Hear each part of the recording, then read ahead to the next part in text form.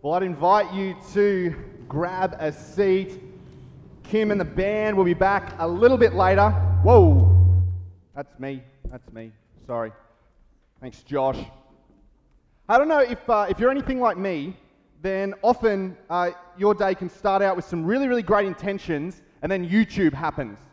And you just think to yourself, I'm just going to have a 5-minute break on YouTube, and then you wake up from a coma 30 minutes later and you're watching something and you're not sure how you're watching it and you don't know what possible related videos you could have been clicking through to get there. And this happened to me probably about 2 weeks ago, where I started off innocently enough. I was like, you know what, it's lunchtime, I'm kind of zonked, I'll just go to YouTube to reset. And I started watching soccer highlights from one of the local leagues around Brisbane, and then kind of 30 minutes later I woke up and I don't know what I was watching, but I was watching videos that have everything to do with target fixation. Now, don't worry. If you're like me and you haven't plunged the depths of YouTube and clicked on related videos until you get to target fixation, let me tell you what target fixation videos are. So target fixation is this phenomenon that you would have experienced if you drive a car. In fact, you might not even know you've experienced if you drive a car, but when you were learning to drive, maybe your learner driver said something like, look where you want to go. Let your eyes steer you. Make sure your eyes follow. If you're going around a corner, look around the corner and your eyes and your hands will naturally steer the car in that direction. And so that's the good thing of target fixation, because you need to look where you're going. But the bad thing of target fixation usually happens to motorcyclists. And so what happens on target fixation on the negative end is something happens on the road and the motorcyclist sees a pole and they think to themselves, miss the pole, miss the pole, miss the pole, miss the pole, except their eyes are looking at the pole, and so they end up hitting the pole. Or the traffic stopping, miss the car, miss the car, miss the car, miss the car, miss the car, ramming back into the back of a car. And one of our comms team was like, well, you should just play a video of target fixation. Literally it's just people crashing for 20 minutes. If you want to see what target fixation is, just YouTube it. And I promise this will make sense in a minute, because this is one of the most random things for someone to get up in front of a group of people and start talking about. I get that.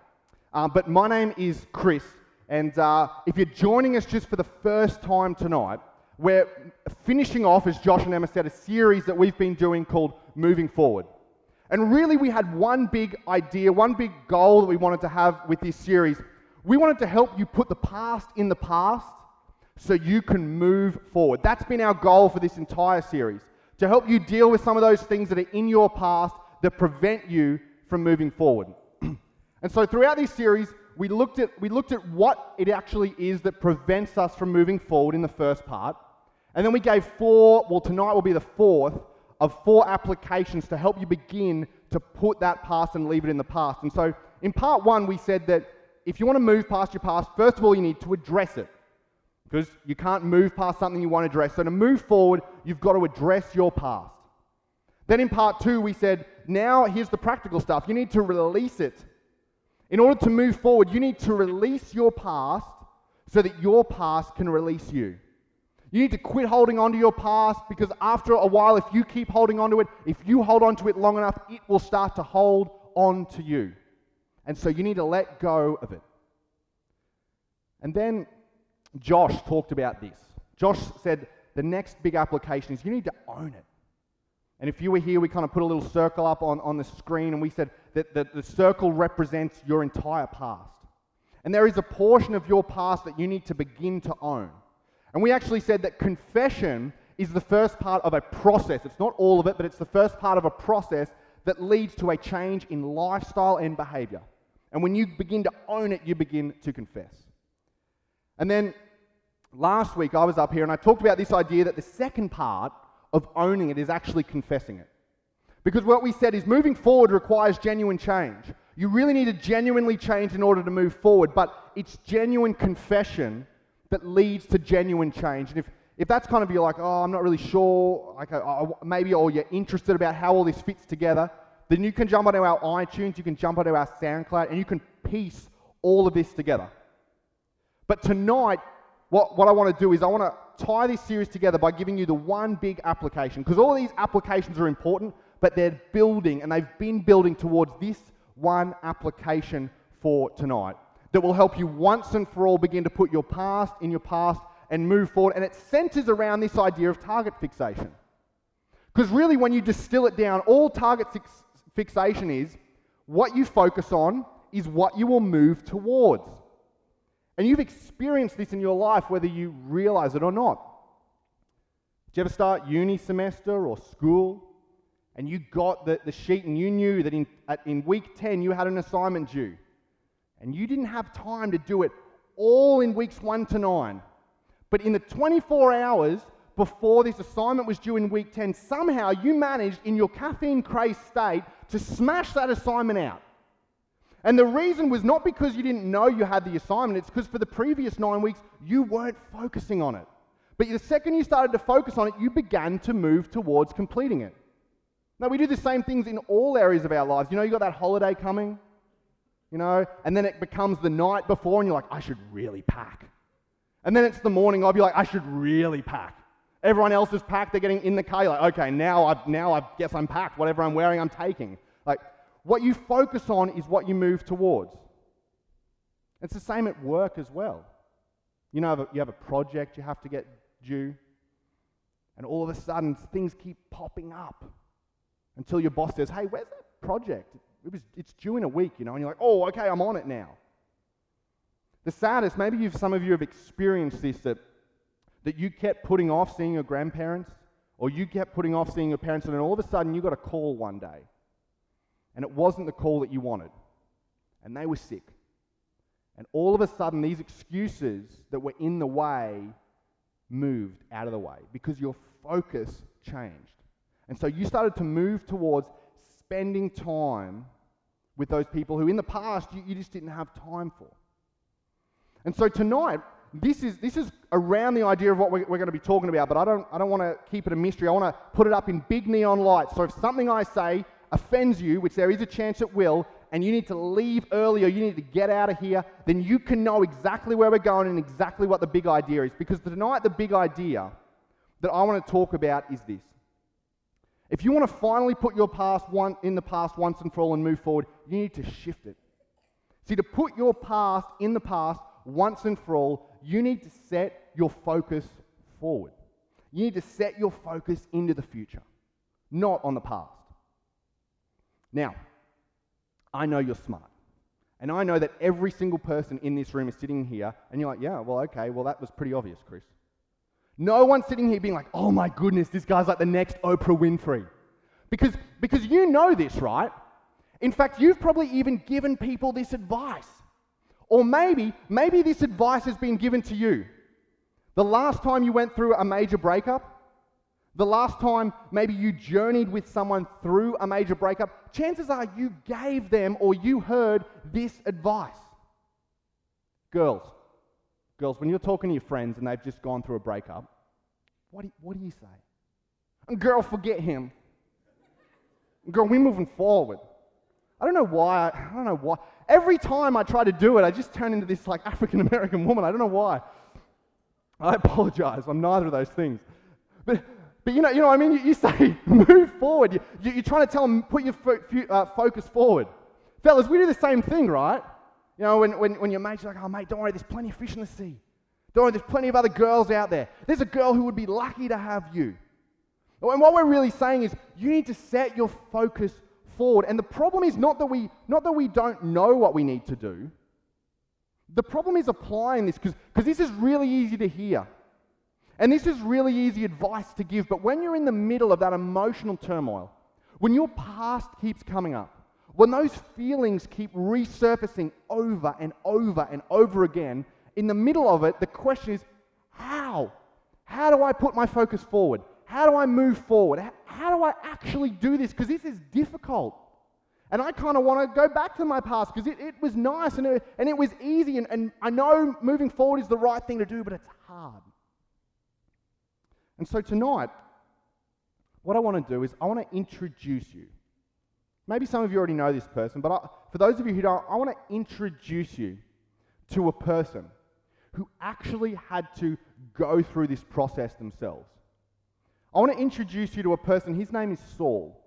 And Saul actually had to go through a process where his past and what he had done in his past made it incredibly, incredibly difficult for him to move forward in his life. And he went through this struggle when he was sitting there and he goes, I know what I've got to do, I'm just not sure how to do it. And he wrote about it.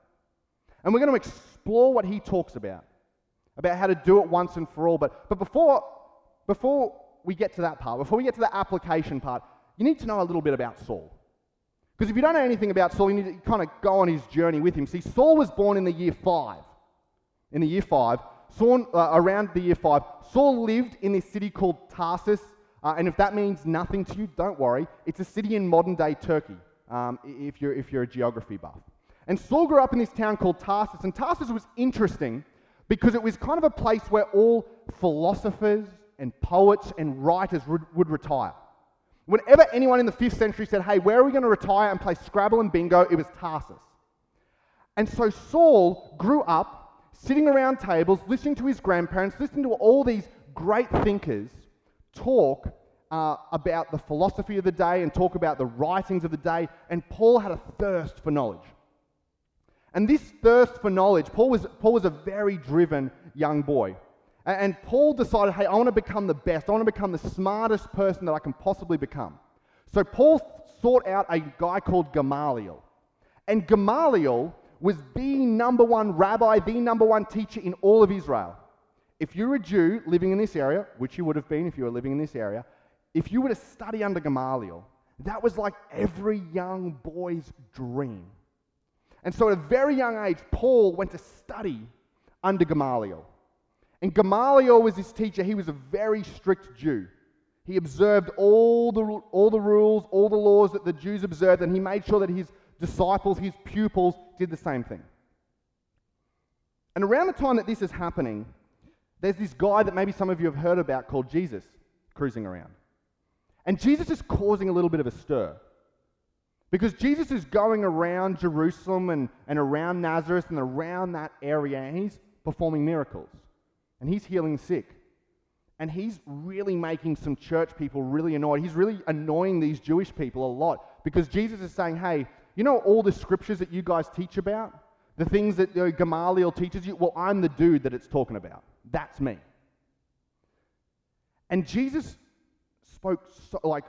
offended the Jewish leaders so much, and we'll get to why he did that in a second, but Jesus offended these Jewish leaders so much that eventually they executed him on a cross alongside 2 criminals.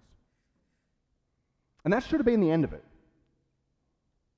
But then 3 days later, these whispers started to float around that, hey, people are starting to see that Jesus guy again.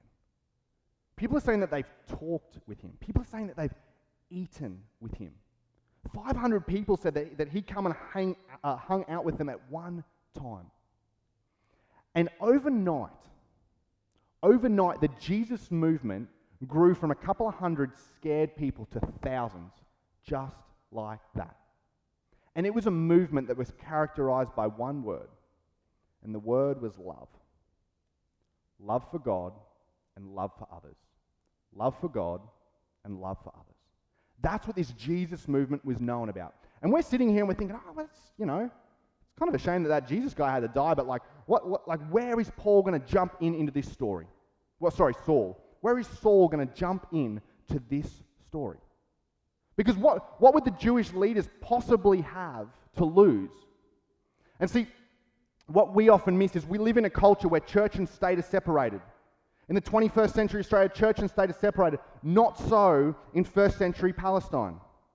Church and state were the same thing. So if you began to twist the power of the Jewish leaders, there was a possibility that they may lose power to this little sect, this little knockoff Jewish cult, they used to call it, the Christians. And so they wanted to reassert their power.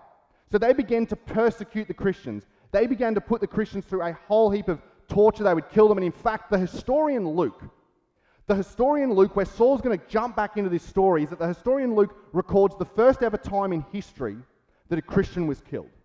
Now, Christians may have been killed before this point. We don't know. This is just the first record we have of a Christian being killed for their faith. And I want you to see it. His accusers, so Stephen was his name, so Stephen's accusers took off their coats and laid them at the feet of a young man named Saul. He pops up again. And And this is what Saul does. Saul was one of the witnesses and agreed completely with the killing of Stephen. But Saul's part in the Jesus movement doesn't stop there, because what we find out about Saul is that Saul was going everywhere to destroy.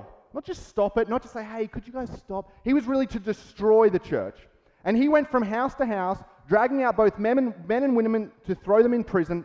And then Saul was uttering threats with every breath and was eager to kill the Lord's followers. The Bible is fascinating. If you've never read it, you should just read it, because there's stuff like this in it.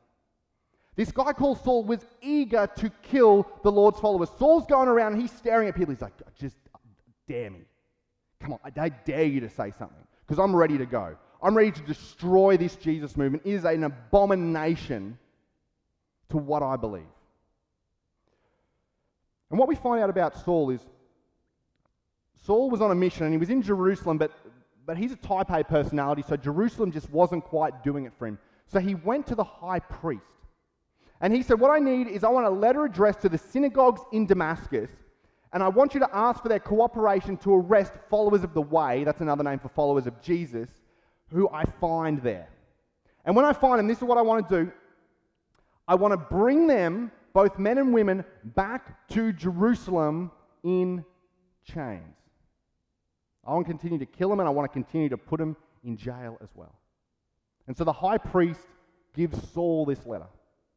And Saul sets out on this road from Jerusalem to Damascus with his killing squad. And he arrives at Damascus, eventually. But no Christians are thrown in jail. No Christians are killed. In fact, no more Christians are ever killed by Saul's hand. And the reason is because on the way to Damascus, Saul had an encounter that radically changed his life. And if you're skeptical about the whole God thing, if you've got questions here tonight, if you were in Saul's shoes, what would it take to change your mind? And for Saul, what it took was Jesus appearing to him on the road to Damascus, saying, Saul, what's going on? You seem a little angry. We should talk about this.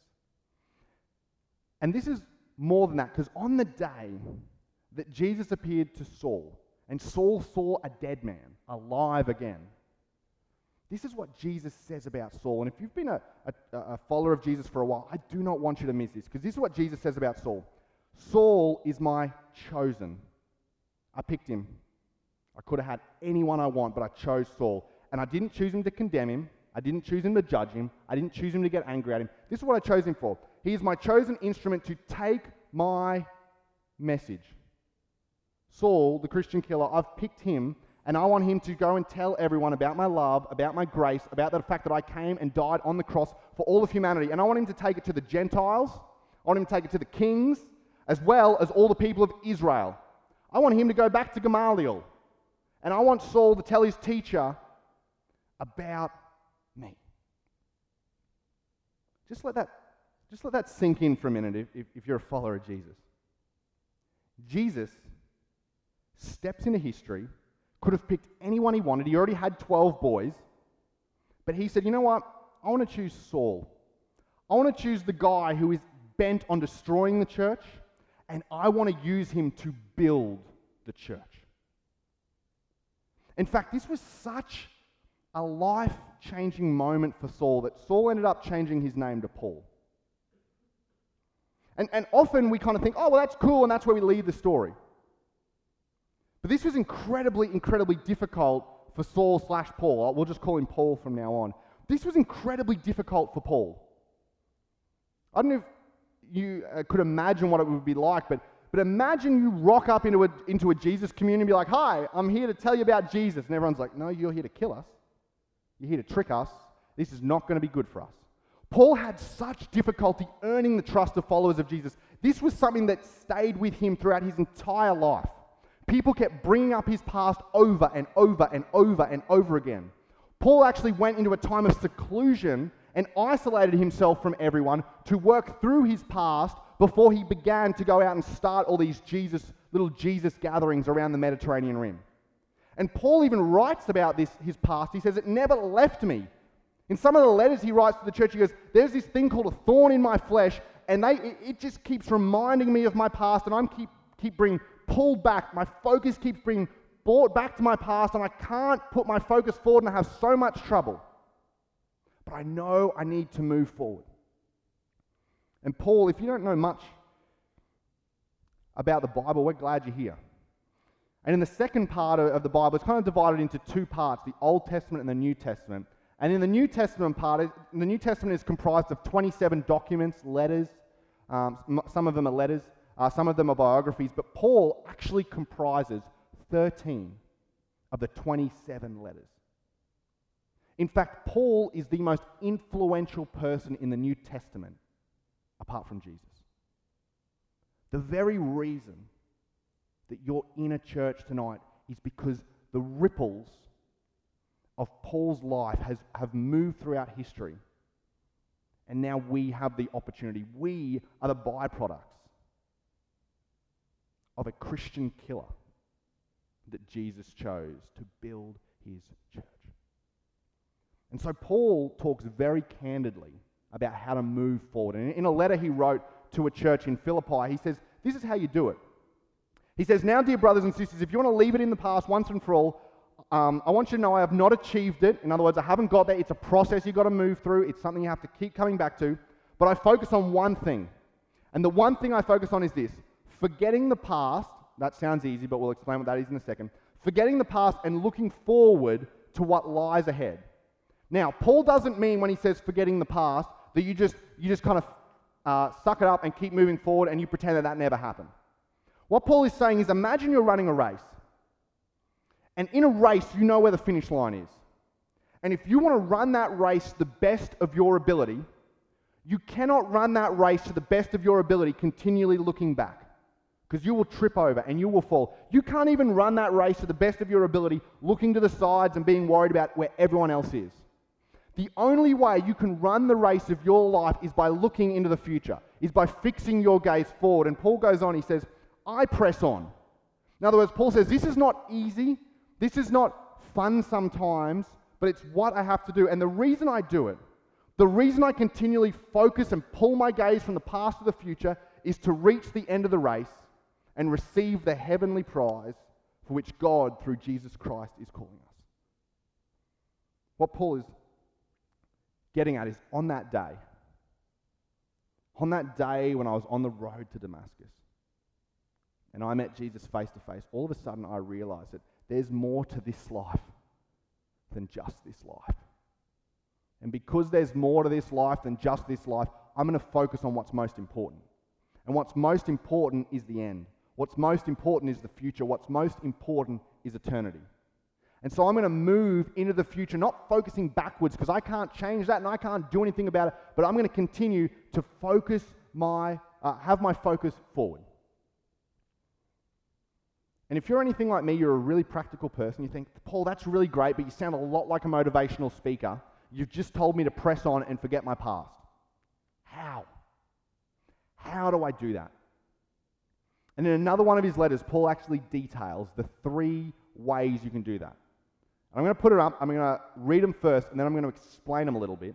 And then I'm going to give you these 3 application points for this week. All 3 of them apply to you if you're a Christian. If you're not a Christian or you're not a follower of Jesus, you wouldn't consider yourself one, only one of them applies to you. You can pick and choose what you do with the last 2. And the reason we're driving towards this application is simply this. Information won't change your life. Applied information will, though. And so we want to help you apply the information we've been talking about. And this is what Paul says. He says, always be joyful, never stop praying, be thankful in all circumstances.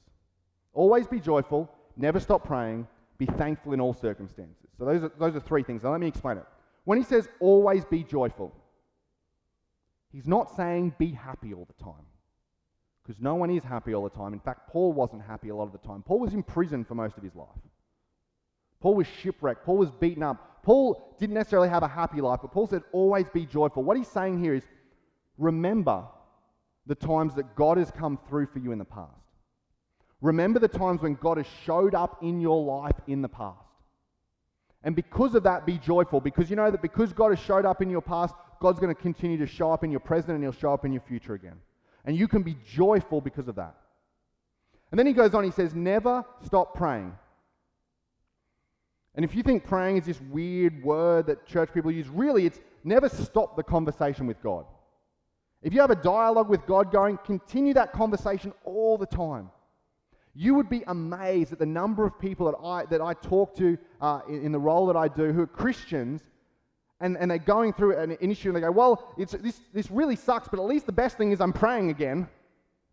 Because we forget to pray when things are good. And Paul goes, if you want to keep your focus forward, you need to continue that relationship, continue that conversation with God all the time. And the final thing is this, he goes, be thankful in all circumstances. Be thankful in all circumstances. And I know this is difficult because so often it seems hard to be thankful. And the reason it's so hard to be thankful is because we look at all the things we don't have and we make ourselves unhappy. But Paul's saying if you really want to put your focus on the future, focus on what you do have. If you want to look at a really easy one right now that every single person in this room can be thankful for, we live in a first world country. And we overlook that. That is something to be so thankful for in every circumstance. And so the big application this week is simply this, to shift your focus forwards. And I know that might sound too easy.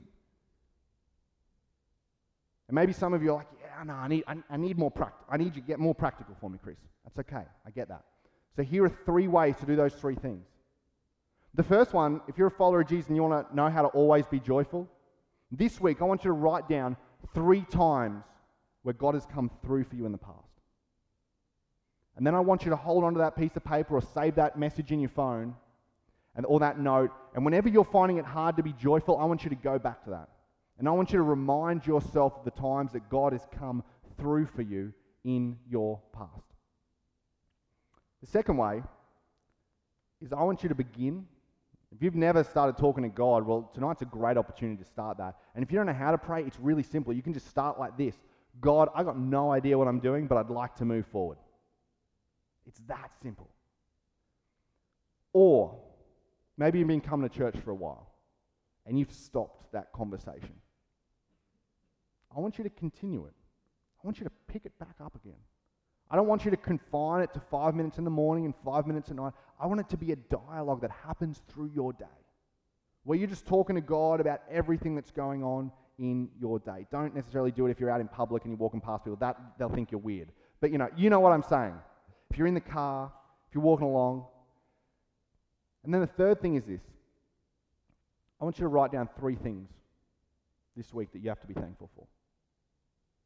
What are 3 things in your life that you have to be thankful for? And Paul says when you do these 3 things, when you begin to incorporate these into your mind, when you begin to shift your focus from the past to the future, this is what happens. This is actually God's will for those of you who belong to Jesus, to Christ Jesus. See, this is where the rubber hits the road for Christianity. This is the separator for Christianity and every other single world religion. Krishna never said he was God. Buddha never said he was God. Muhammad never said he was God. Jesus entered into history and said, not only am I God, but I'm God in human form, which means I feel all the same things that you feel. I experience all the same things that you experience. I have gone through betrayal. I have gone through rejection. I have gone through this whole having a past thing.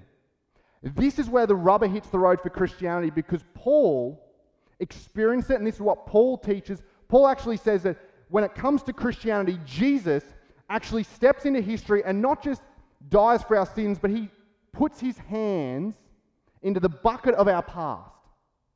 And he doesn't just say, don't worry, I've got it covered. Paul actually says that Jesus becomes our past. Jesus not only takes on our past, but he becomes our past.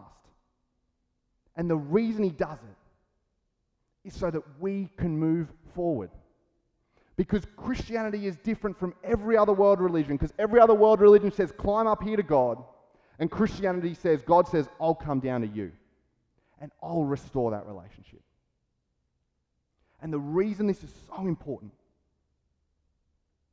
is because you know that when you go home at night,